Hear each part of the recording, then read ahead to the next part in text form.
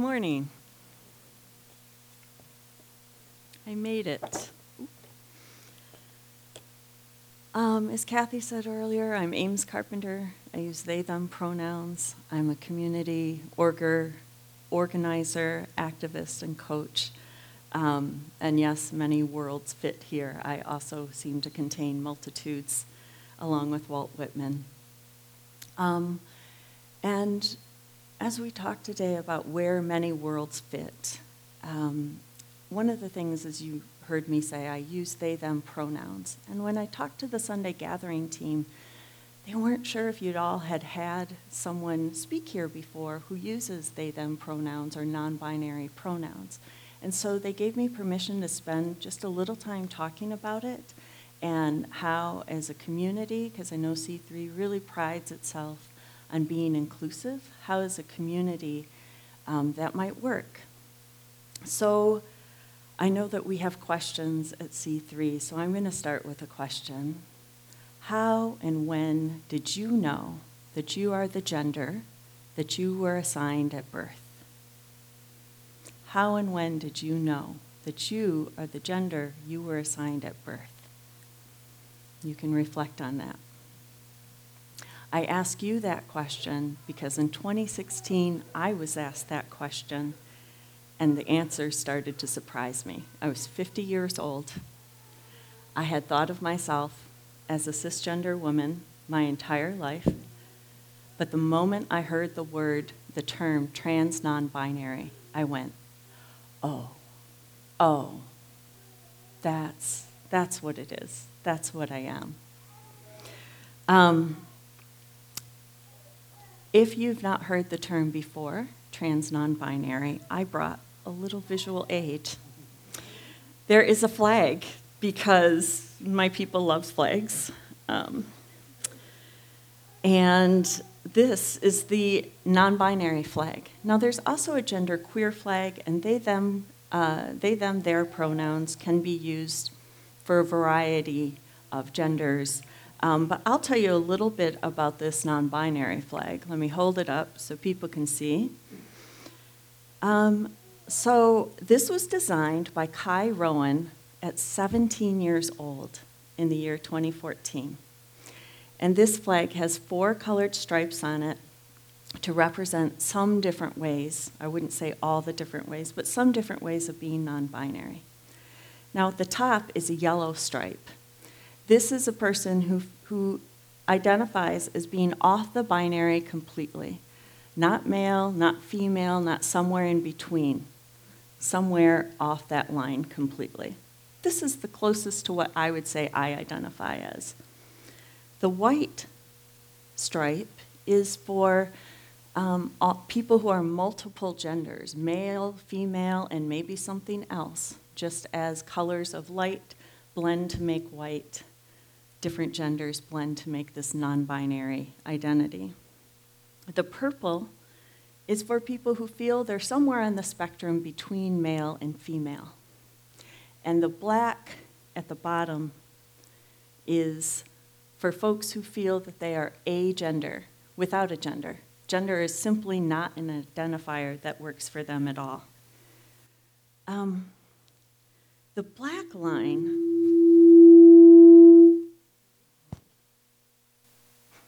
sorry all, the microphone was offended.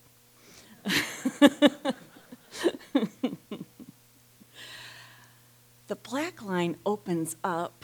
In fact, the whole flag and the whole non-binary existence opens up. But the black line in particular harks back or resonates with something that was true and that really aligns with our theme of where many worlds fit. In pre-colonial West Africa, the Yoruba people, actually today, they still speak with a genderless language. Their language has no gender.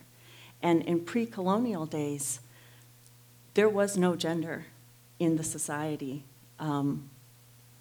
mostly where Yoruba, people spoke the language of Yoruba. In her book, The Invention of Women, Oyeronke Oyewumi, who is a Yoruba speaker, talks about the way the society was structured. Now, it's not that they didn't have people who gave birth and nursed babies, and they didn't have people who pee standing up, right? But it was not an organizing principle of their society.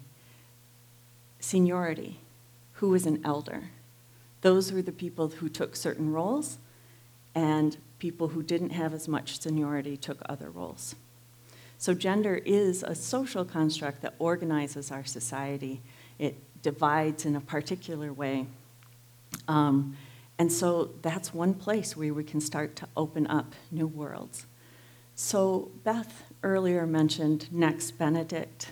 And in that spirit of creating pockets where new worlds can emerge and non-binary people can exist, I'm wondering if you all, as you're learning about pronouns, would enter some community agreements with me.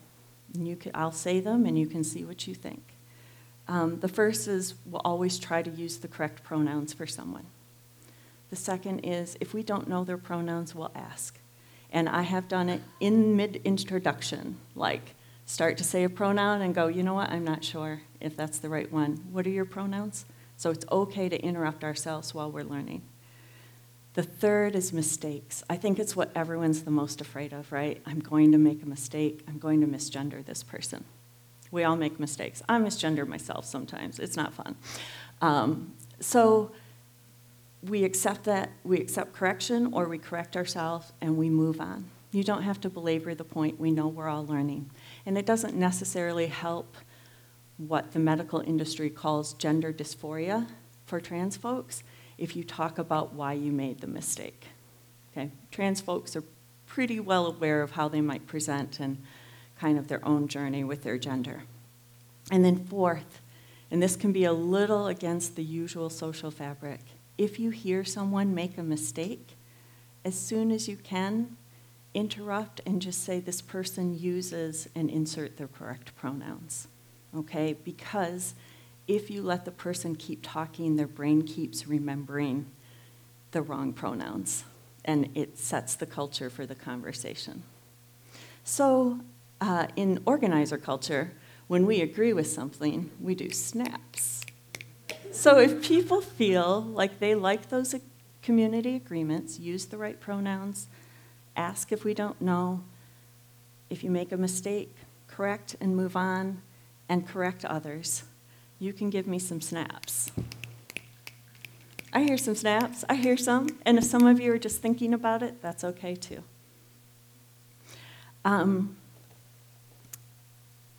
So let's kind of move into, when I think about how we create things as humans, I think about tools, right?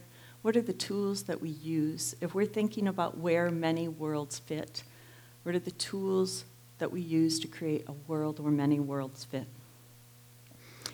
There are definitely some cultural stories out there about what our first tools were as early humans and as early hominids. One of the best known representations of early tools is the movie 2001, A Space Odyssey by Stanley Kubrick, right? The opening scene, after the monolith appears, a early hominid picks up a bone and starts experimenting with hitting with it, using it as a weapon, right? Smashing skulls, fighting off people who are trying to take over their water hole. This is a story that sets up humanity in a certain way. It's a weapon. It's a straight line progress because in the movie, the bone is thrown into the air and it shifts into an image of a spaceship. Okay? It's kind of a straight line domination, violence story about humanity. And in her 1988 essay, Ursula Le Guin, the science fiction writer, and I see nods, I'm thinking, people have read this, and it's been around a while. If you haven't read it, you have a wonderful present in store for you. She says that there are anthropologists, such as Elizabeth Fisher, who feel that Actually, the evidence points to not a weapon or something that cuts or bludgeons or stabs being the first tool that humans used. She says, we were gatherers before we were hunters for like 15,000 years. And so when you gather things, what do you need? You need a bag. You need a carrier bag. Here's how Le Guin writes it. It is a human thing to do to put something you want because it's useful, edible, or beautiful into a bag or basket, a bit of rolled bark or leaf, or a net woven of your own hair, and then take it home with you, home being another, larger kind of pouch or bag, a container for people. This, of course, opens up the carrier bag as a metaphor for many things, for culture, for humans, the things that we hold, the things we contain. And so I'd like to play with this idea of the carrier bag for a while, and how can it maybe decolonize our thinking? Can it lead us back to relationship with land? Because gatherers are very definitely in relationship with land. It's a well-known rule among foragers that you never take more than 10% of a crop because you very much want that crop to continue to propagate itself in the ecosystem. There's a lot of respect for land. And it also allows us to radically reimagine maybe our place in the world, the idea of the carrier bag. So one of the things is carrier bag is community, right? We are bringing things back to our community so that everyone can eat. It also supposes that when we are gathering, we are with community, because I am sure one of the earliest uses for a carrier bag would be a child like we have in the back, right? When you need your hands to gather mushrooms or shoots or seeds or nuts, you need your child to be close, but not in your hands at that moment. So carrier bag is incredibly useful for that. Carrier bag allows us to tell non-linear, non-heroic stories. It's not just about a narrative that goes forward. In fact, Le Guin writes, the hero does not look well in this bag, this carrier bag. He needs a stage or pedestal or pinnacle or microphone. You put him in a bag and he looks like a rabbit. A potato. Not very noble and heroic. The carrier bag gives us a place to put our inner worlds. We as humans are not just moving forward in this driving force of domination. We as humans contain multitudes, we contain complexities. And then it allows our inner world to meet difference within our community or outside of our community. Audre Lorde writes, difference must not be merely tolerated, but seen as a fund of necessary polarities between which our creativity can spark like a dialectic. That's a complex quote. I'll read it again and we'll break it down a bit.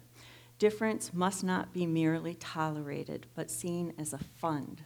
Difference is a wealth of necessary polarities, right? The negative, the positive, between which our creativity can spark like a generator when the magnets move, like a dialectic, a conversation. Now we have room not just for one line going through, but for radiant possibilities. We have rooms for multiple worlds now. I think about in our day-to-day life how often we still use carrier bags. I have two by my seat, one for my notes, and one is my daily bag, right? And in fact, people are known for carrying their daily bags and the way that they build community. I was a parent of young children for a very long time. We never went anywhere without the diaper bag. People know you do not miss taking the diaper bag. I see nods. Yes, exactly. The diaper bag has not just diapers, but wipes, which you use for everything. It has bottles or drinks. It has snacks. It has tissues, it maybe has hand sanitizer, it has lotion. Everything you need is in that bag, and you share it. When you are at a park date and you see a mother struggling with her child's runny nose, you've got the tissues. It's okay. You've got them, right? We've got each other. We carry the things we need in our bag. One of the things I like are kind of daily meditations on everyday things, and so I love to think of our carrier bags bringing us back, right, to our roots as humans, to our cleverness as humans, to make something that we can carry and share out of. Grocery bags, we bring food home to our loved ones, our family, our friends. Toolkits, we're talking about tools. Well, toolkits carry our tools by which we fix our homes and our cars. And a lot of people will say that cars are more a directed energy because of the engine that carry us forward. But I have always thought of cars as a safe space that encapsulate us as we move through our adventures and through our worlds. Or in public transportation, subway cars, train cars, right? The place is created for us to be safe, to bring our loved ones with us. And now they even have cup holders. I mean, what more do you want? So, another thing that carrier bag allows, and I have learned this in my experience as an organizer and an activist, is change. This excites me. Now, I have a story to tell, and I hesitate to tell it because it sounds like a heroic story, and it's not. It's a story about me being kind of a wimp, not a hero. So keep in mind as I tell this story that there is a carrier bag that I'm going to get to at the end of it.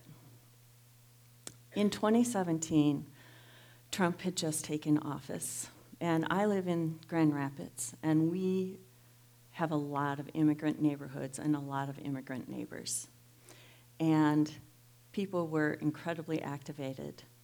ICE, which is Immigration Customs Enforcement, was very active in our communities, and they were daily making raids and taking our neighbors away. And they would often target the breadwinner of a family so that the children and spouse who was left not only had lost someone they care very much about, but they had lost their way of making a living.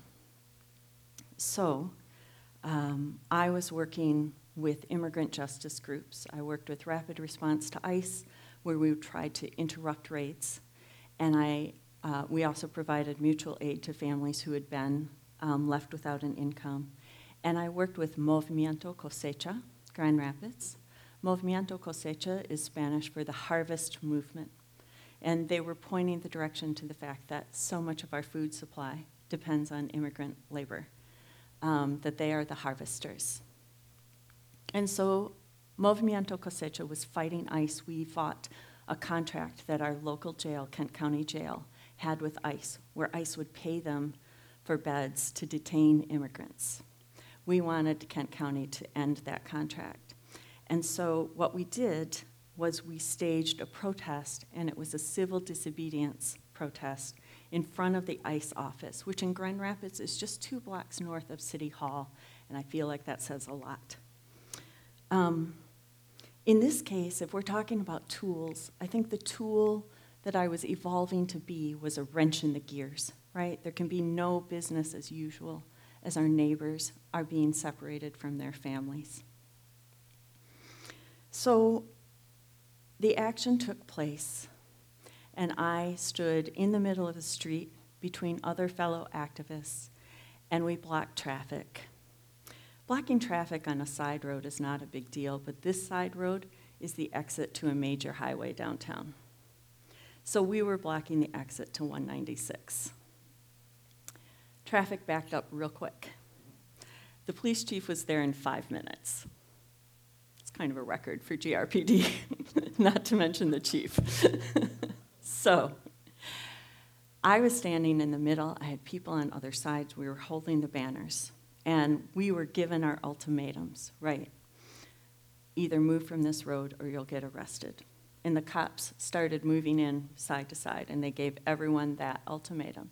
Move from this road or you'll be arrested. And the guy to my right, kind of a firebrand, yells, "Absolutely not, ICE out of Kent County." And the guy to my left is also standing very strong. And move or you'll be arrested. "I will not, I stand with immigrants." And then they come to me. I have to face the fact that I am a 50-year-old femme-presenting woman, disabled, who has never said no to a cop in my life. Right? I have been socialized very heavily to go along, to obey. And I have to really face that in that moment. Mentally, I felt like I was prepared. My body had other opinions. I couldn't speak. I could not utter a thing. I wanted to say the absolutely not, the I stand with my immigrant neighbors. Nope, nothing was coming out. I shut my mouth and I just shook my head. No, I will not move. And it was enough. I got arrested. Yay, snaps. I did what I set out to do. Why could I face my own history of complicity and obedience with a system that deports our neighbors? This is where we get to the carrier bag, because I had a community. While I stood there, unable to utter what I needed to utter, I heard them around me. They were all safely on the sidewalk, so they wouldn't get arrested, because many of them would face deportation if they got arrested. And they shouted, "We've got you, Ames. We see you, Ames. Thank you, Ames." In fact, that entire day, from the moment I left the door, I was taken by my support person to the place of the direct action. She fed me breakfast. She made sure she had my valuables for the arrest. When I was in the holding cell, I knew that she had my bail, and she was already making my bail arrangements. And I knew that when I got out, I was a big Diet Coke drinker at the time, that I would have a Diet Coke waiting for me. And that felt important. And so it was the carrier bag that allowed me to find what I needed within myself, to make a change, to make a stand. We did end up getting ICE out of Kent County. We did end that contract through our continued efforts. Yeah, we can snap for that. It was a big win for our movement. The other thing that happened in jail is because I was so well supported, it's not like I could bring a carrier bag into Kent County with me, but into Kent County Jail with me. But what I could bring was my capacity to hold space for other people. Now, when you're in jail, they separate you by how they perceive your gender. And so I was separated with the women in a holding cell.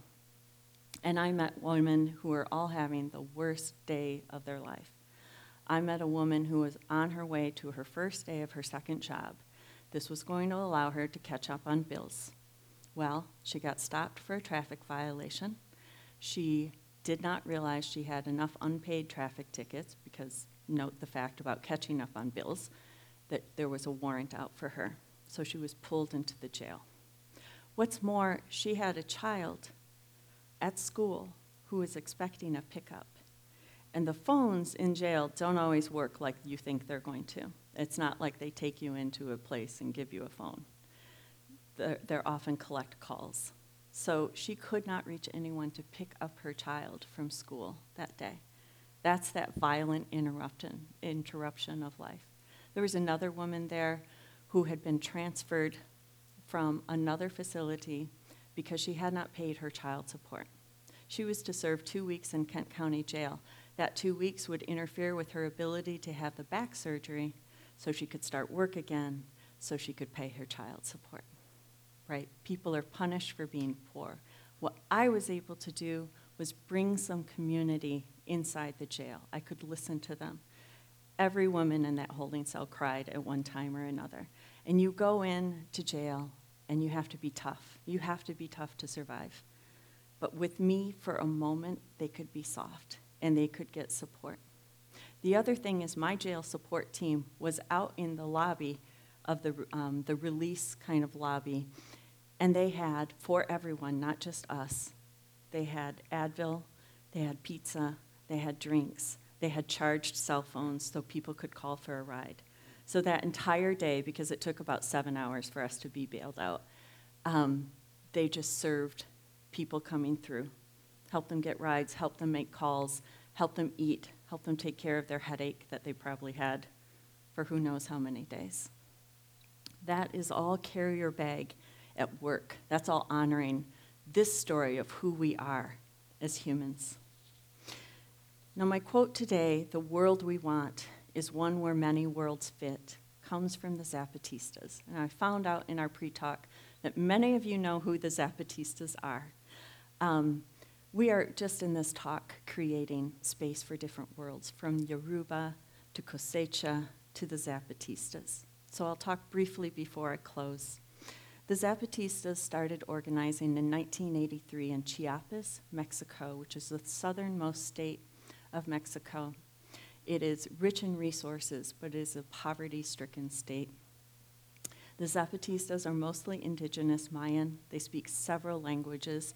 They have all learned Spanish. If they're dealing with the press, they learn Spanish as a second language, but they speak indigenous languages. In 1983, they started traveling in small groups to various villages in the rainforest and the mountains to start building people power. In 1994, 11 years later, and 30 years ago, right, on January 1st, they started an uprising. They took territory in 7 different towns within their region. January 1st, 1994 was also the day that NAFTA, the North American Free Trade Agreement, was in effect, went into effect. And so they picked that day as a symbolic strike back against neoliberal colonialism that was ruining their lives. And their decision to do, and it was an armed uprising, was this. They said they would rather die by a bullet than watch their children die of another preventable disease. So their armed uprising only lasted about 2 weeks. Often when they heard the Mexican army was coming, they would flee to the hills. But the people of Mexico took to the streets in support of the Zapatistas. The Zapatistas showed them this is possible. We can protest and resist the governments that are taking over. The Mexican government continues to come after the Zapatistas, and they've installed an army base near their land. But the Zapatistas have maintained control of much of their land. They've developed economic cooperatives. The people who work the land decide what happens with the harvest. They have also really evolved when it comes to fighting patriarchy and with a gender analysis. Life for women before the Zapatista uprising was that they didn't choose who they married, they didn't choose how many children they had, they didn't choose anything about their lives, and they didn't have any education or any access to health care, both either for them or for their children. But a third of the Zapatista revolutionaries were women. And though they were initially recruited to fight, well, now they were in the conversation.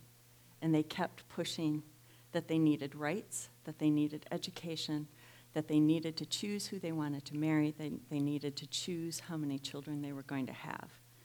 And that is something that the Zapatistas have really done. It's been 30 years, but the Zapatistas still influence a lot of the work that I do in organizing and activism.